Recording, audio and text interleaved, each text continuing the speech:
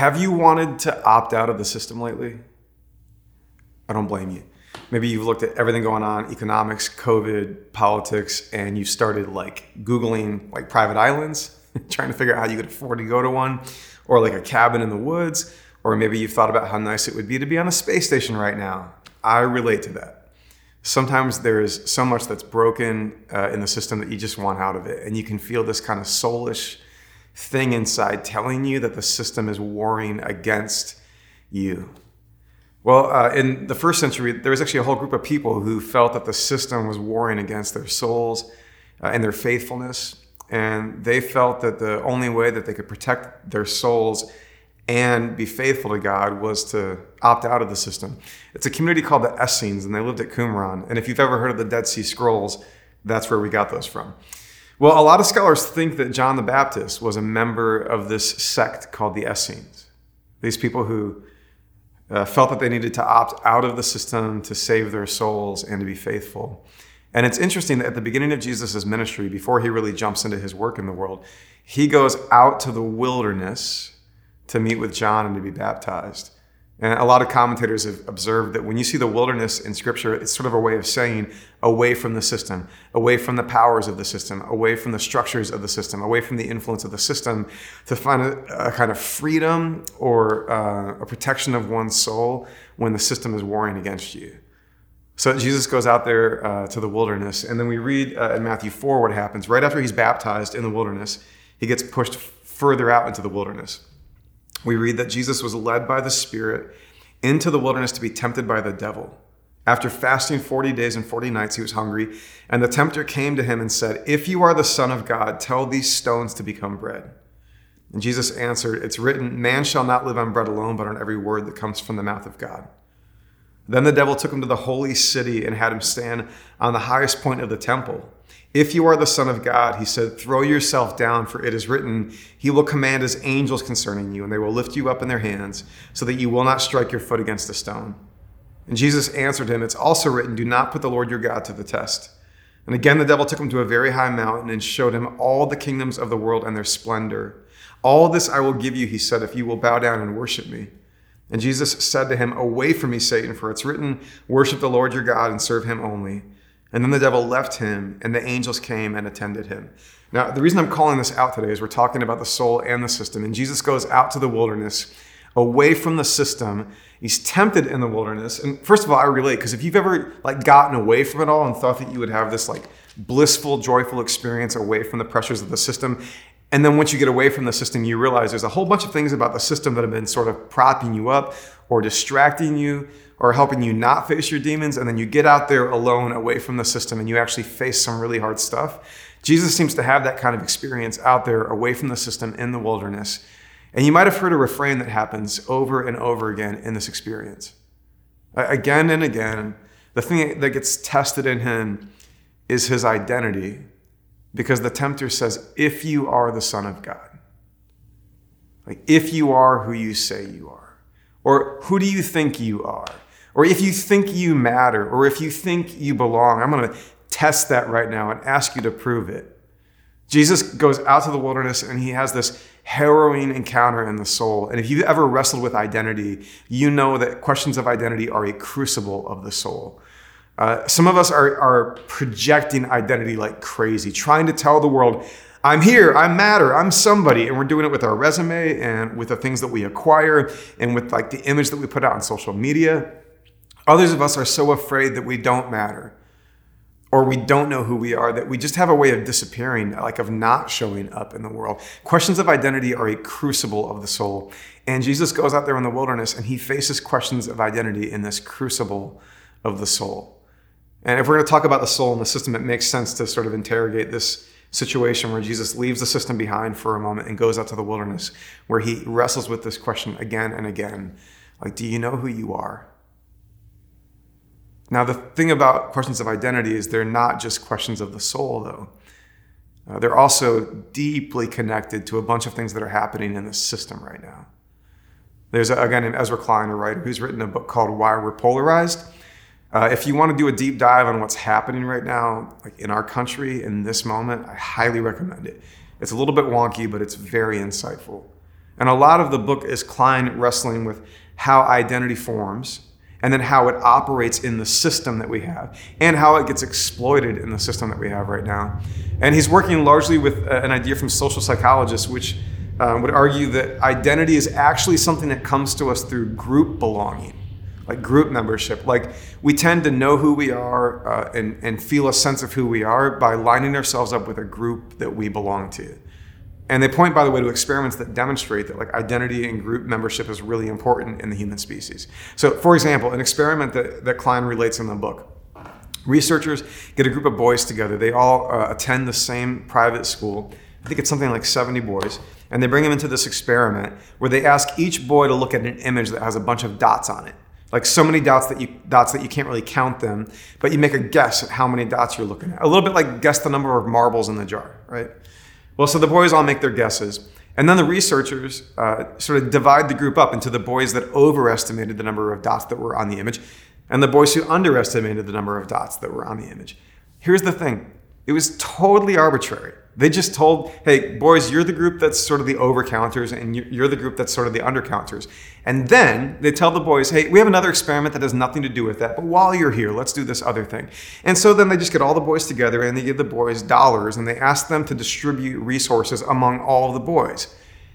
And overwhelmingly what happens is the boys who knew that they were part of the group of overcounters distribute their money to other boys who were overcounters, and the boys who were part of the group that was undercounters distribute their money to the undercounters, even though there was nothing about the setup with the money that told them they needed to do that. And further, when the researchers increase the complexity of the experiment and they sort of gamify the whole thing to where the boys have to make some decisions about whether they prefer a system where perhaps their group gets more dollars and the other group also gets more dollars, scenario A, or scenario B, a system where their group gets less dollars than their group would get in scenario A, but the other group gets even less dollars in scenario B than scenario A.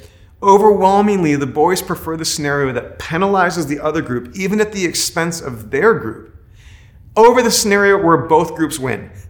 And what's most mind-blowing about this whole thing is the experimenters set all of this up attempting to create a baseline that was so innocent and inconsequential that it wouldn't be able to create group identity.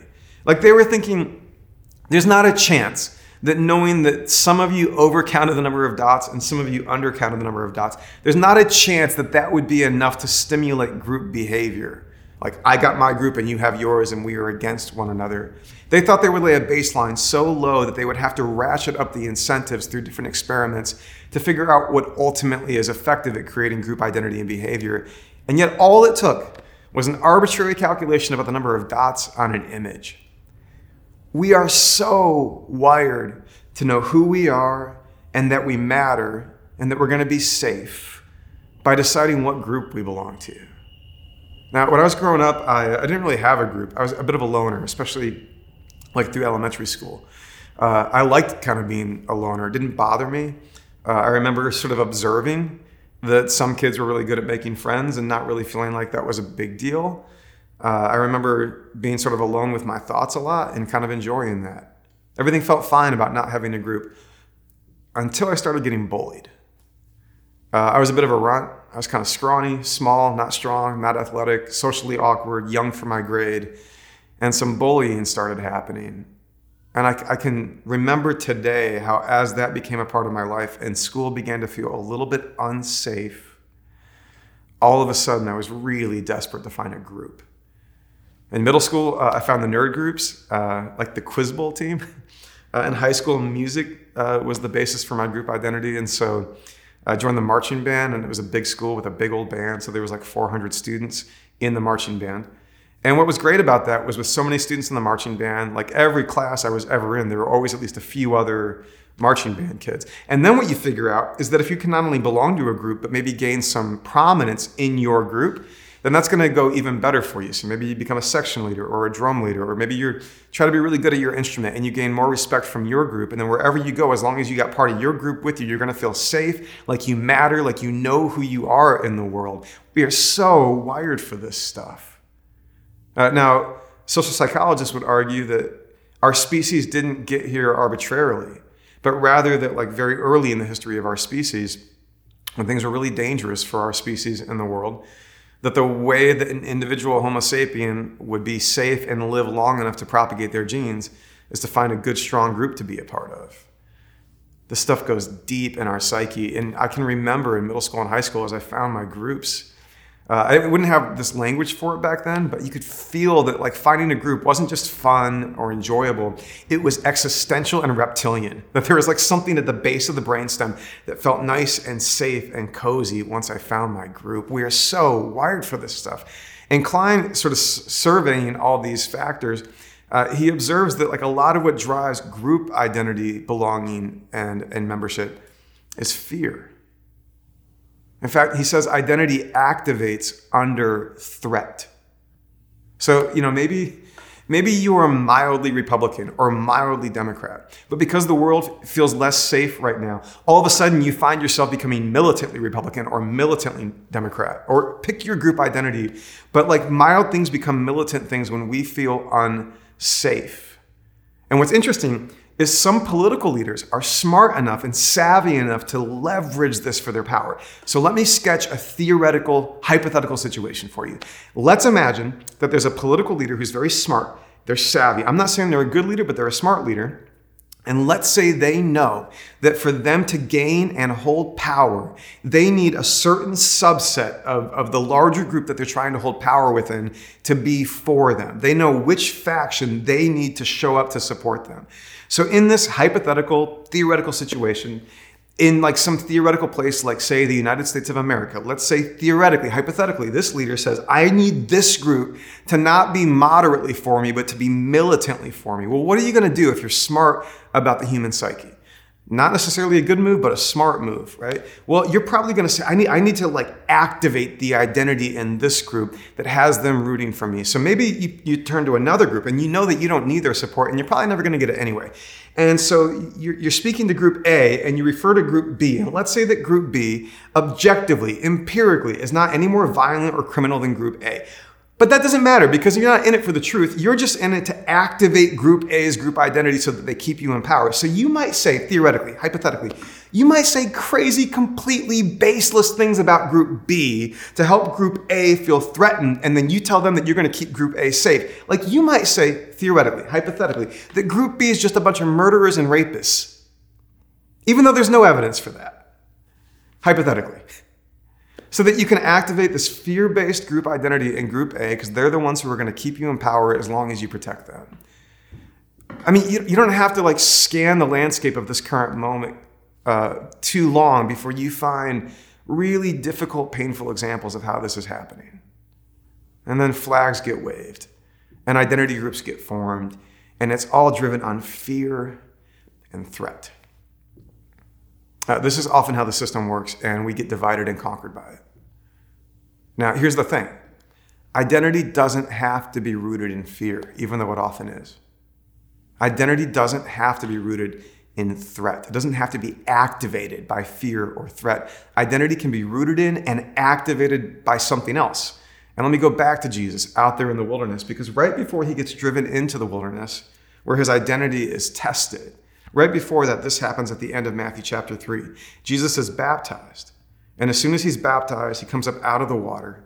And at that moment, heaven is opened, and he sees the Spirit of God descending like a dove and alighting on him. And a voice from heaven says, "This is my Son, whom I love.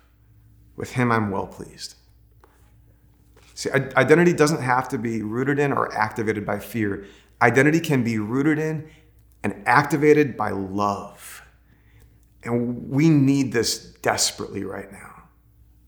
Jesus seems to have a rock-solid, deeply grounded sense of identity that is rooted in love and belonging with God the Father in such a way that he can basically like subvert all of the group identities that are operative around him, because these groups get entrenched and animated by fear. And so you see Jesus throughout his life and ministry just sort of like poking at any kind of group boundary that he finds, because I think when you are rooted in love, you're going to see all these fear-based group identities as part of what is dividing and conquering us and hurting us, and you're not going to want to play along with that.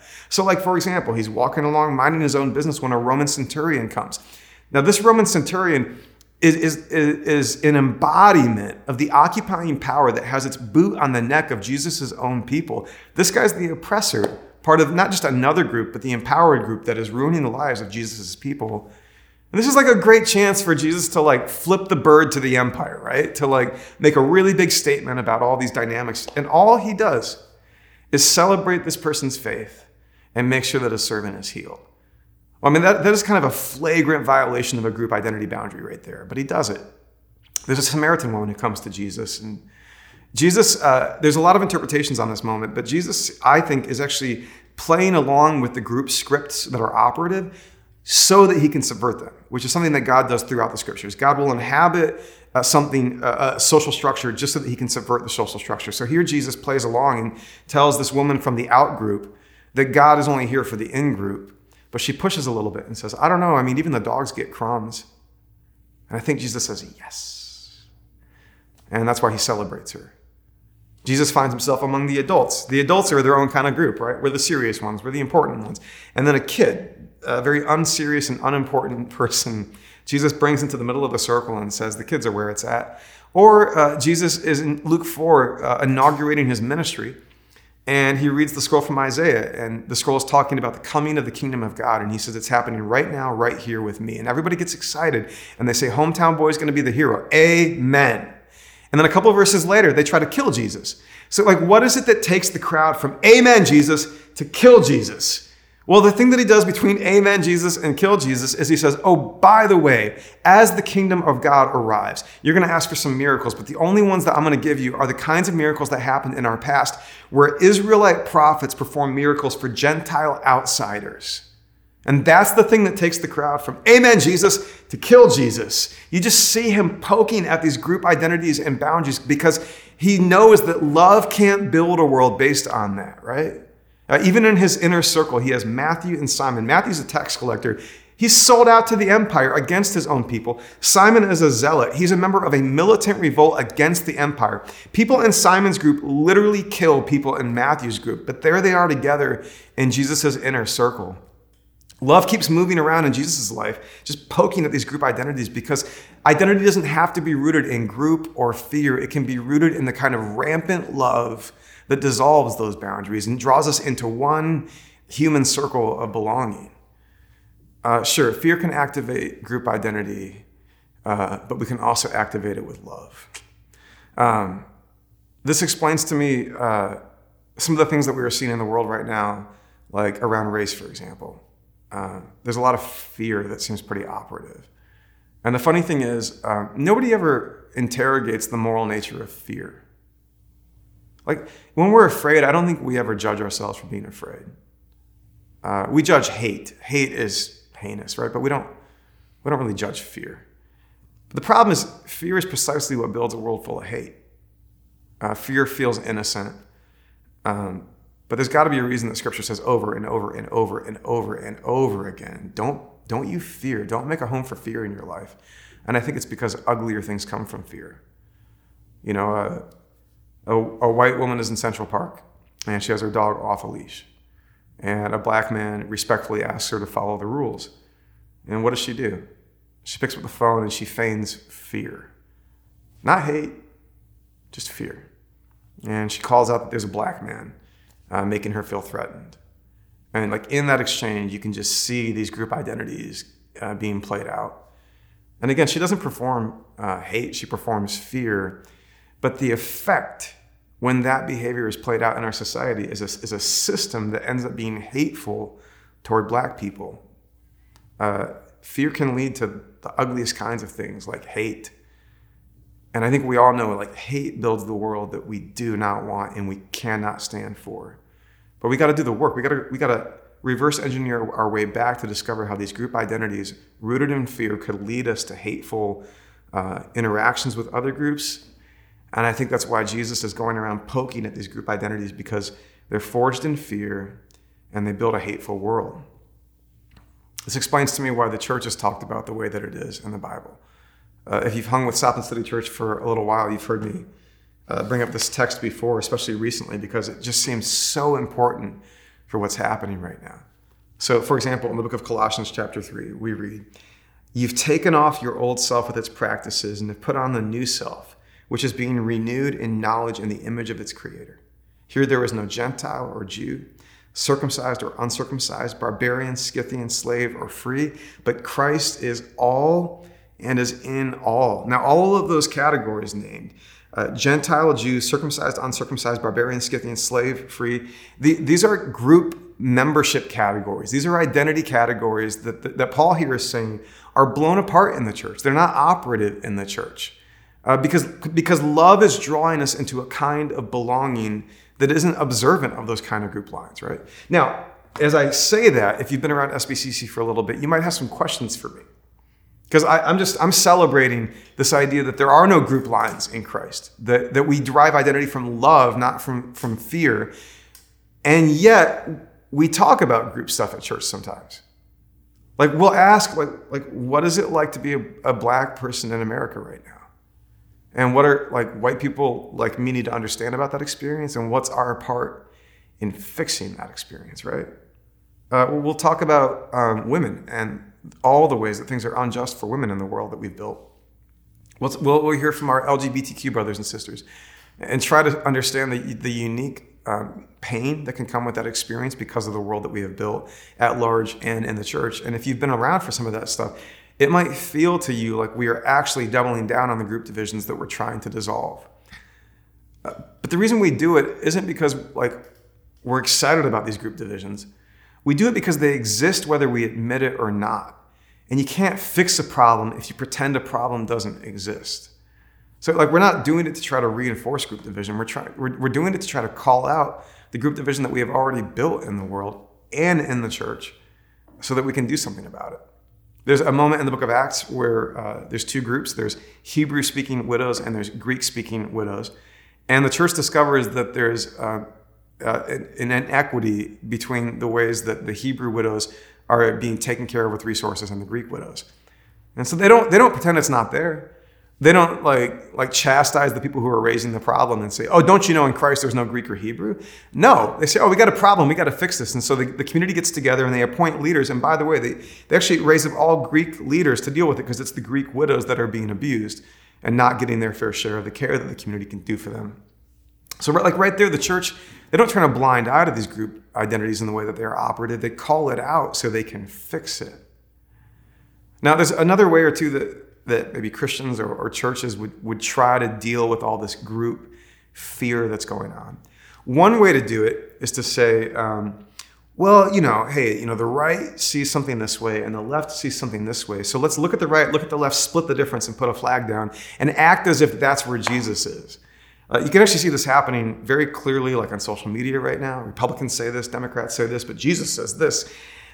And the problem is, often what you'll see them doing is just, okay, well, the right puts its flag there and the left puts its flag there, split the difference, and that must be where God is.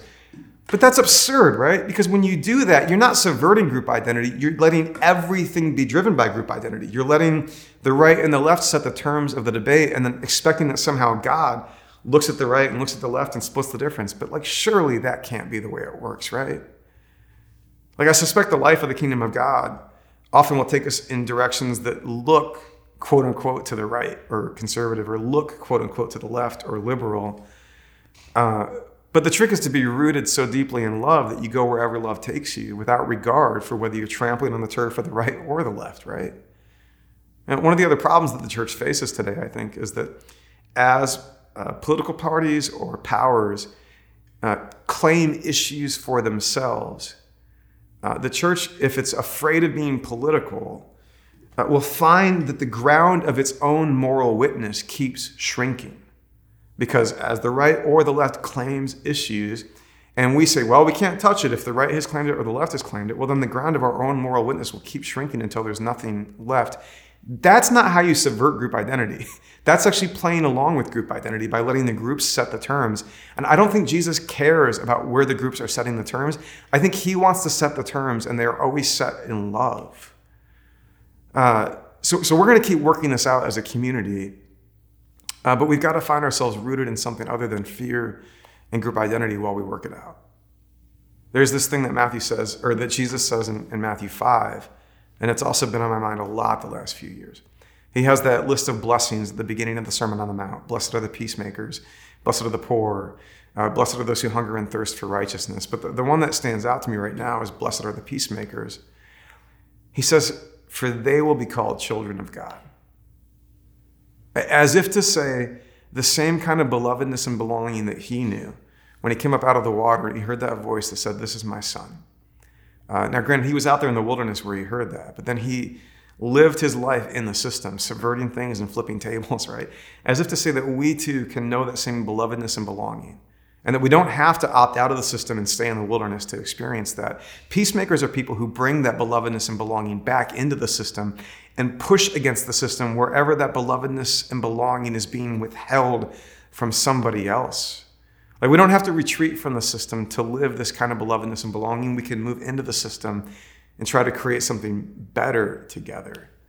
But it's got to come from a place where the soul knows that it is rooted in love. There is just this insidious thing where we are capable of becoming the very thing that we are trying to defeat. And whatever you're fighting cannot be defeated by the power that created it. So if fear is driving groupism and injustice in the world, you can't fix the groupism and injustice if you are rooted in fear. We've got to find ourselves rooted in love. I've known some bona fide peacemakers, and I've discovered that they tend to lose the groups they're a part of, and yet they don't find other groups waiting to receive them. Like, a bona fide peacemaker finds himself often somewhat groupless and alone. But they also, I think, are at the threshold of an experience where they will know the kind of cosmic belonging and belovedness with God that could never be defeated or taken away.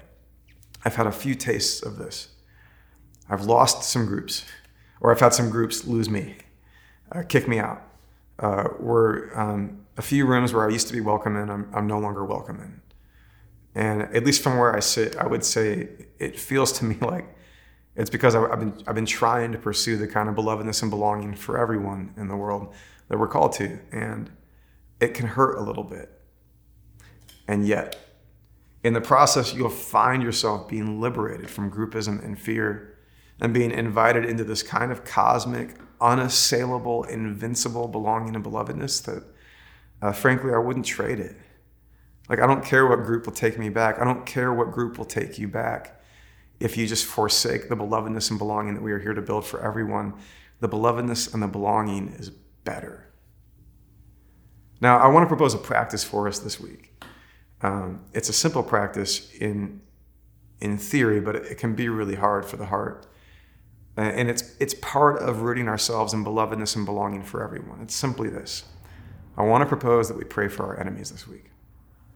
I don't know what the enemy group is for you right now, but I want to propose that for the next 7 days, you carve out a little bit of time every day to pray for or to meditate on your best, most generous wishes for an enemy person or group. The obvious, the easy one might be, however you plan on voting this year, pray for the other group. Pray for everybody who really identifies with that group. And by the way, here's the good news about praying for your enemies. You don't have to feel it.